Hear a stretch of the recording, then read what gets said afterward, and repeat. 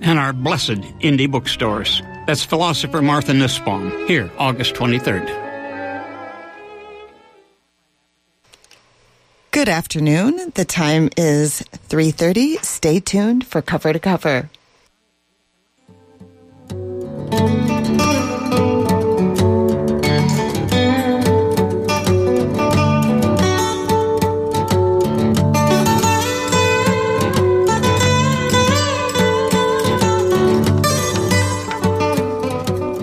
Hello and welcome to another edition of Frame to Frame. My name is Raina Cowan and I'll be here for the next half hour talking about film. There are times when I talk about documentaries that are just coming out, and there's times that I speak more about feature films. And today I wanted to speak about a phenomena, which is the new film Crazy Rich Asians, which has gotten so much publicity. And I wanted to think about the film both in terms of why it's so successful, its representation of Asians, and how a rom-com has made it to this kind of status. And to think about this idea, I thought, I can't really do this alone. I really want somebody who I trust, who has thought about these issues in many different ways over time. The first name that came to me was Arthur Dong. He's an Oscar-nominated and triple Sundance Award-winning filmmaker.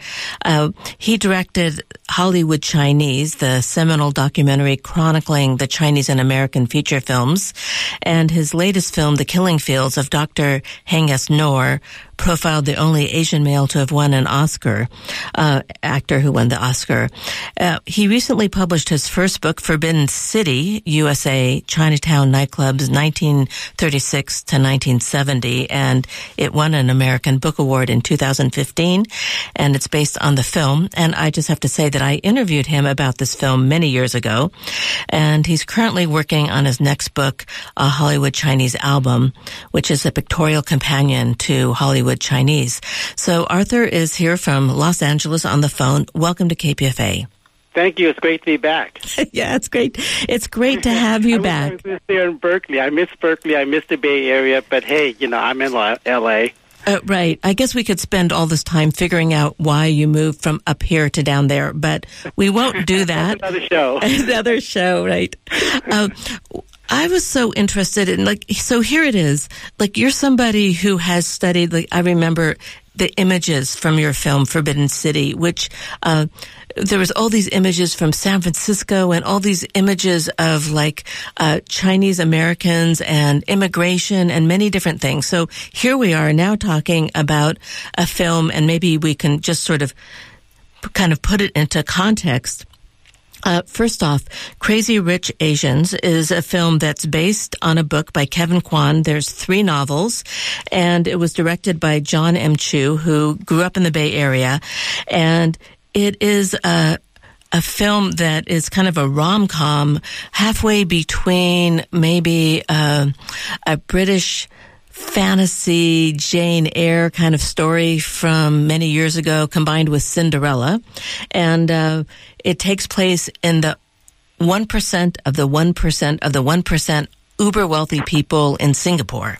And it is a fun romp. So if you've made it to the theaters to see this film, people clap at the end. There's so much excitement and exuberation in the air. It's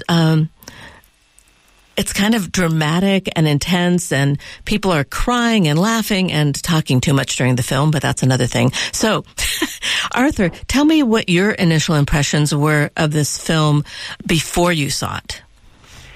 I was full of excitement, but also apprehension. I see media and films as a very complex entity. It's entertainment, but I really believe, and as well as many people believe, that it really affects how we see each other in the world and the world that we live in, and how we treat each other. So on the one hand, it can be frivolous, it can be a good time, it could be just bubble gum, you chew it and spit it out. On the other hand, it has lasting effects. And while I was excited about an all-Asian cast Hollywood film, I was like, well, okay, what's going to happen in terms of its effect on this audience, on this people, on society. And I have to say, right offhand, I loved the film. It was great. It was cotton candy. I think a couple of weeks before I saw Mamma Mia, I kind of forced myself to enjoy myself in that film. And I did finally, I had to switch gears and say, I really have to enjoy this summer. I don't like the music, but it's a lot of fun. It's this great-looking people and this great music. Not great music. I don't like ABBA. But there's music and it's colorful. So with Crazy Rich Asians, because of the information that I have in my head about representation and Asians on screen, it was hard in the beginning to be in the theater, but it was a packed theater.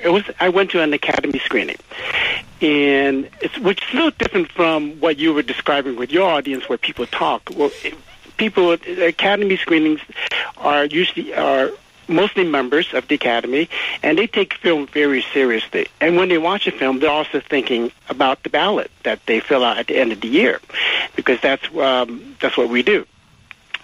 So it's a very serious audience, and there wasn't a lot of talking, but there was a lot of laughing, which was great.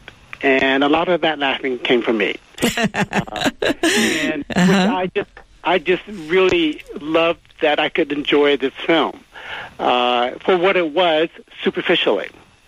Okay, so the beautiful bodies, the beautiful clothes, the scrumptious food, and seeing some of my friends on screen, especially Lisa Liu, who plays the grandmother. She's in my documentary, Hollywood Chinese, and I've known her for decades. In fact, I lived in her house when I was a student at American Film Institute. So it was great to see her back on screen in a featured role, not just a walk-on. Oh, wow. That's great. So it was very exciting. And the Q&A was great.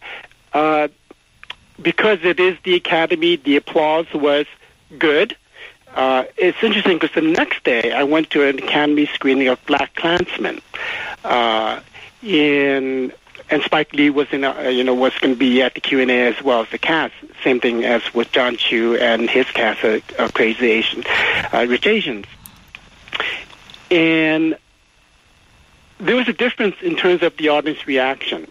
And, I've been to Academy screens for 20 years now because I've been a member for 20 years. So you kind of gauge, at least for that audience, what is working or what isn't working, or what is working in an overwhelming sense where a standing ovation, you can feel that that's coming, or whether or maybe it's not coming. It's interesting, the audience at the Academy, which is very different from the multiplex.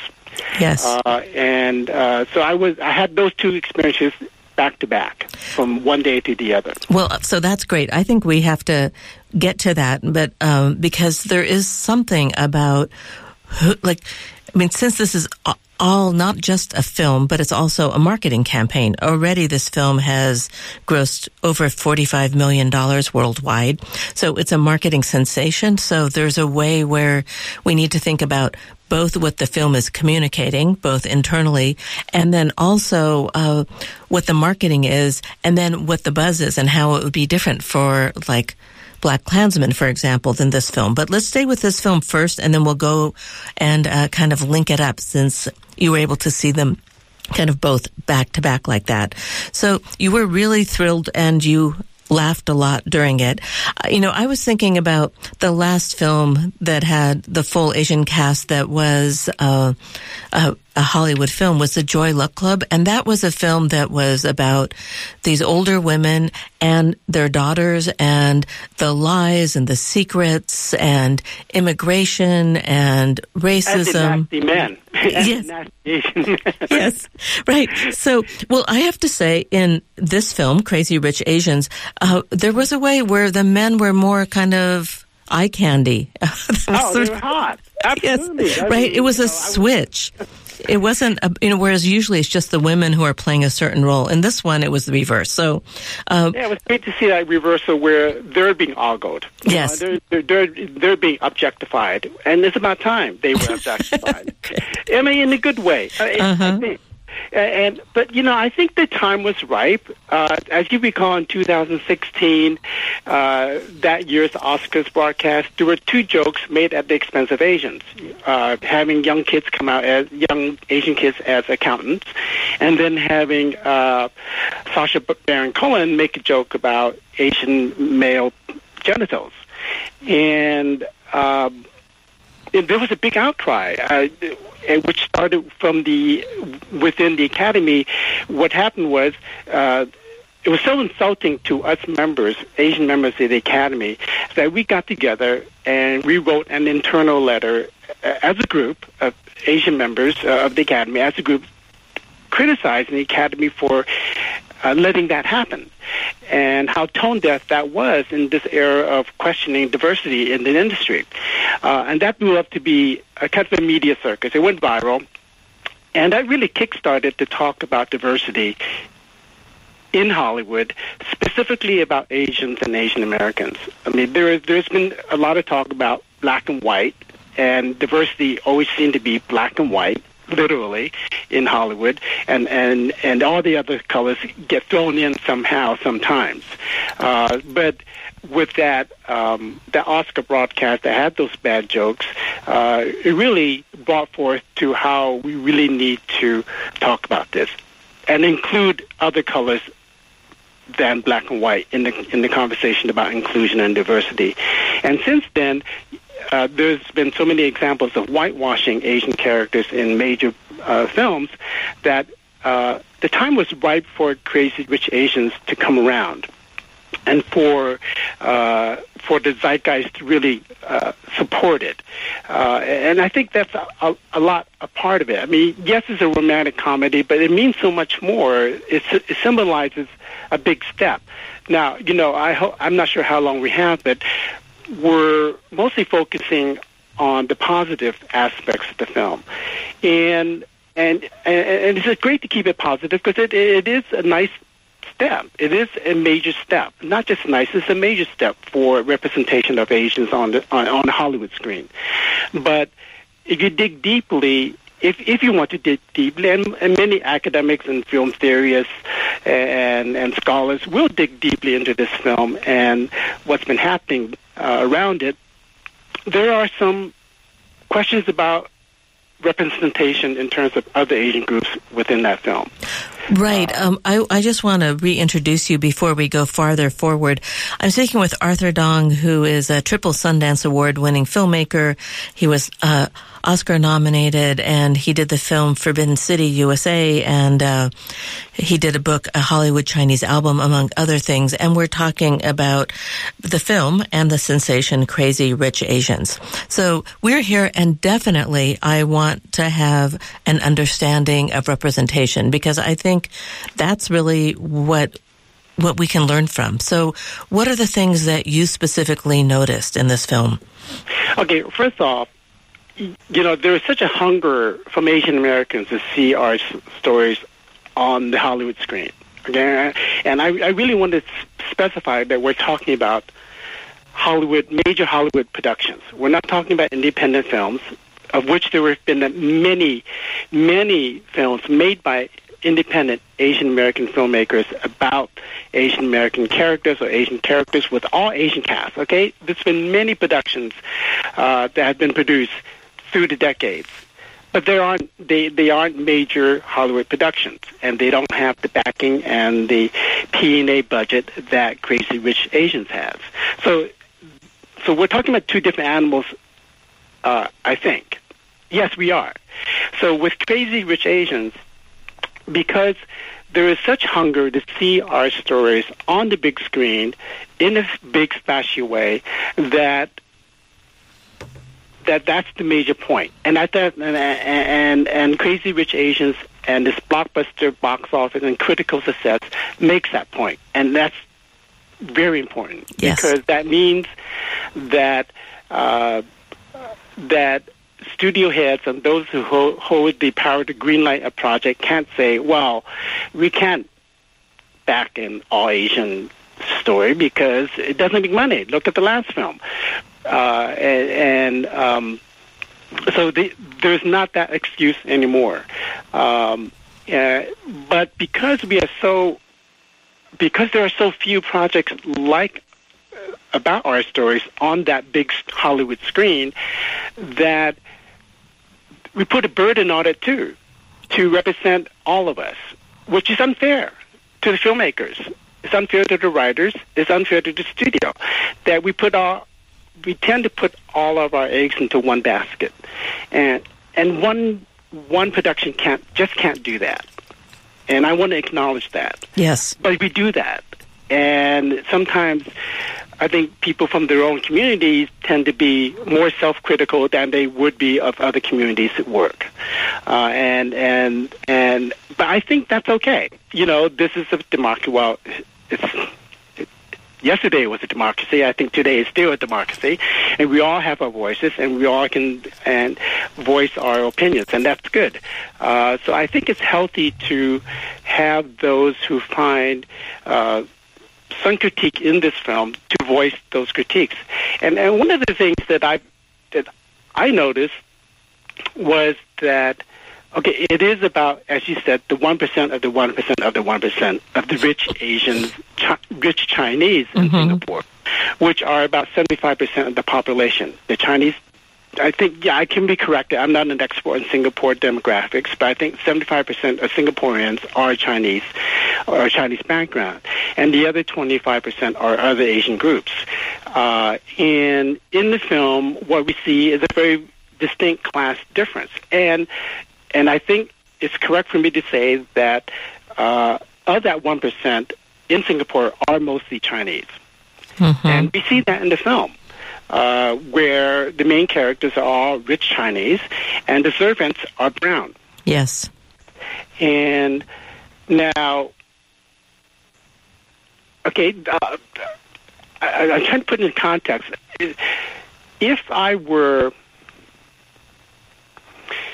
in Singapore, let's say, and I were watching this film, and I was of that 25% brown population, and this film was supposed to be a major milestone for Asian representation on the screen, and if this film was about my city, Singapore, and I was brown, and all I saw up there on screen was me in the background being a servant, which is the same criticism we had about Hollywood films in the 30s and 40s, well, actually up to the 60s and even up to today, that because America is not homogeneous, we're of all colors, but in terms of people of color on the big Hollywood screen are usually relegated to the background atmosphere. That's been the practice until the past few decades. That's been changing. But up to, I would say, up to the 50s, that was pretty much it. You'd see once in a while some stars like Anna May Wong or Suzuki Harakawa come up through the ranks, and they would have featured roles. Yes, that would happen once in a while, but by and large, that didn't happen. So if I were in Singapore and brown, I was watching this film that's supposed to represent me, but all I saw myself do was be a servant, I'm not sure how I would feel about that, because I'm not Singaporean. But I can put myself in the place of being an American, not having seen myself in major Hollywood productions, and instead seeing myself as a servant or a laundryman or a grocer, and that's it. It's the same, I think, equation, maybe. I haven't thought it through, but that's where some of my discomfort comes from. I think, again, we're putting so much into this one production, and I want to bring up that I feel that that's an unfair burden to the artists and the filmmakers. However, we are doing that, and it is happening, and that's just a natural course of how we treat media, especially when we're hungry for our own stories. Right. So then I have a question about that, because it seems to me that what you're raising is that there is something about how class is presented, where in the audience, I think it wouldn't be unusual for all of us to feel like this kind of at least temporary envy for having so much. But there's a way where that there, as a result of class being primary, that there are certain things that are being ignored. Like I noticed, for example, the servants or the people who were helping, they're not even actually speaking in the language or the way that they would necessarily speak in Singapore. So it felt like there was kind of a Hollywood covering over of many different aspects in that way. I don't know. Yes, and it is Hollywood. Yes. See, that's the thing. It is Hollywood. And you bring up, and there are several dialects, non-Chinese, there are several languages, dialects of that 25% that has been homogenized and made invisible. It's the same way we as Asian Americans have been made invisible here in America. But this is an American production. But I want to go back to you bringing up class. And that's another issue. Hey, part of the reason I love watching this film and enjoyed it so much is because of the richness that was up there. And when I say richness, I mean wealth, the money, the parties, the life that I don't have, and I'm never sure if I would ever be in that surrounding. And it was fun because it threw me in there and said, oh, this is cool, this is fun. But on the larger social context, again, I don't want to put the burden on the filmmakers or the production itself, but it accentuates and perpetuates the stereotypes of Asians, particularly Chinese, being rich and powerful in this nation, in America, and actually globally as well, where they're the model minority. They have the better jobs. They have the better education and the higher income. And whereas we know that's not true. But that's the stereotype that is perpetuated in this country and globally as well. So is this film part of that problem? I'm not sure. But I want to go back to saying I totally enjoyed all of those aspects of the film. Yes, right. So I want to ask something in terms of thinking about that. So that you did Forbidden City, USA, both as a book and as a film.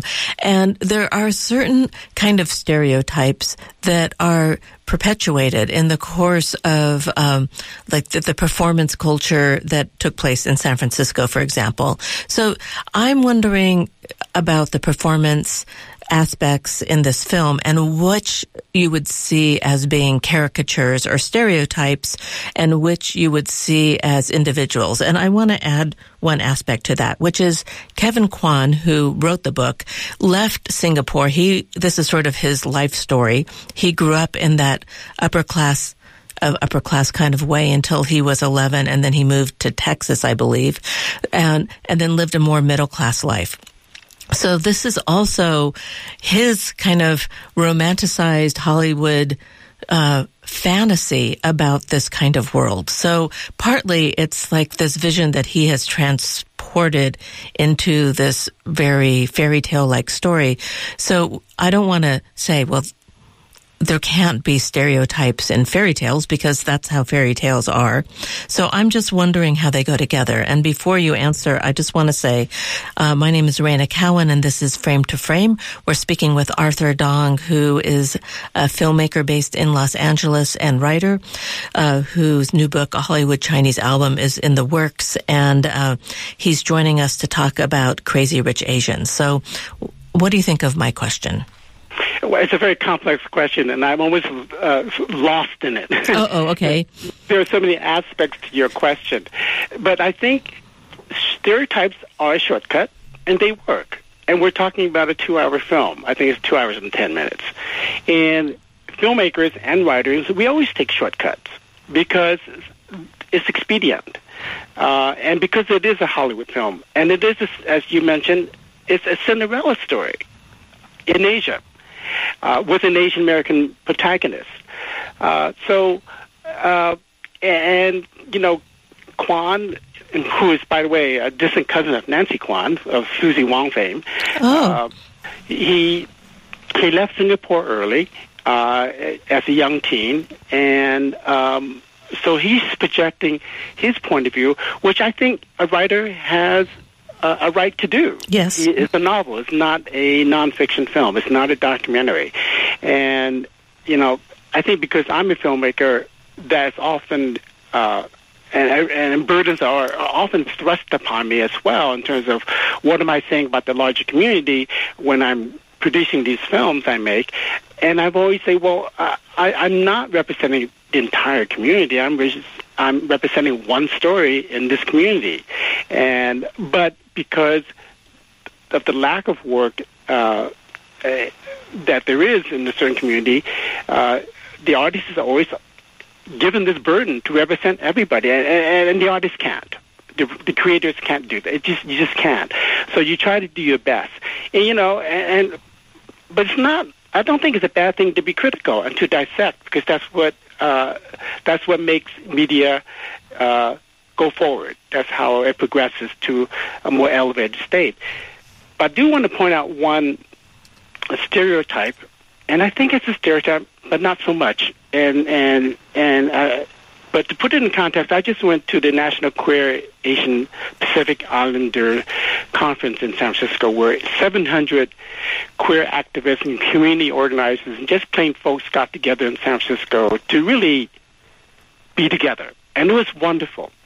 And there were all sorts of Asian Pacific Islander queers. I mean, from the super macho to the leather to transgender to femmes to every shade of the rainbow. And it was beautiful. And going back to Crazy Rich Asians, the one gay character, Nick Santos, who plays the, I think, cousin, but he's a designer. Yes. And he's portly, and he's a femme, and I was watching this character, and my knee-jerk reaction is, there it is perpetuating this stereotype now. But in context of the conference that I went to, I then immediately thought, well, why not? He is part of our community as well, the portly femme designer. Who's very friendly, very warm. Yes, and very sharp. Yes, exactly. And direct. But, it's always the best friend. The gay character is always the best, sharp best friend, but flamboyant. And so I'm not sure the sexual orientation of John Chu or Kevin Kwan, but in this film, the one gay character is just one type. That's very common in many films. And I thought, well, why couldn't he be like the Daniel Day-Lewis character in the film that he just did about the designer? What was that film? It was Phantom Thread. Yeah. Mm-hmm. Why couldn't he be like Daniel Day-Lewis in Phantom Thread? Why can't you have play against opposites, play against type, and have someone like a character like Daniel Day-Lewis be the gay designer? This is all going through my head as I'm watching the film. But then I come back to, well, why not have a femme designer? That's okay. Right. Well, maybe he couldn't be the Daniel Day-Lewis character, because that character is so narcissistic and has to have everything his own way. And there's so many other characters in this Crazy Rich Asians who are like this. But unfortunately, we didn't even get to your comment about how this film compared to Spike Lee's new film, which I'm really sorry about, because we're really out of time and there's so many more questions. Maybe I'll just raise a couple of the questions. For example, we didn't talk about the characters like Rachel Chu's character, or Awkwafina, or Michelle Yeoh, and whether those are strong, independent women or whether there's something else. So many questions that we're not going to get to, but nonetheless, it's a really fun film, and some films are really great for watching on your home TV, and some films aren't. And this one, if you're going to go see it, I really recommend that you go to a theater and see it with a lot of people, because the humor and the style and the liveliness is great. Arthur Dong, I want to thank you so much for joining us. He's written a book, Forbidden City USA, as well as a film and his new book that he's working on, Hollywood Chinese Album. It's been great having you here. I really appreciate you joining us to talk about this rich subject. Oh, it's my pleasure. Hope we do this again. Yes, let's do that. Raina Cowan here. I'll be back next month to talk more about film. Thank you so much for listening.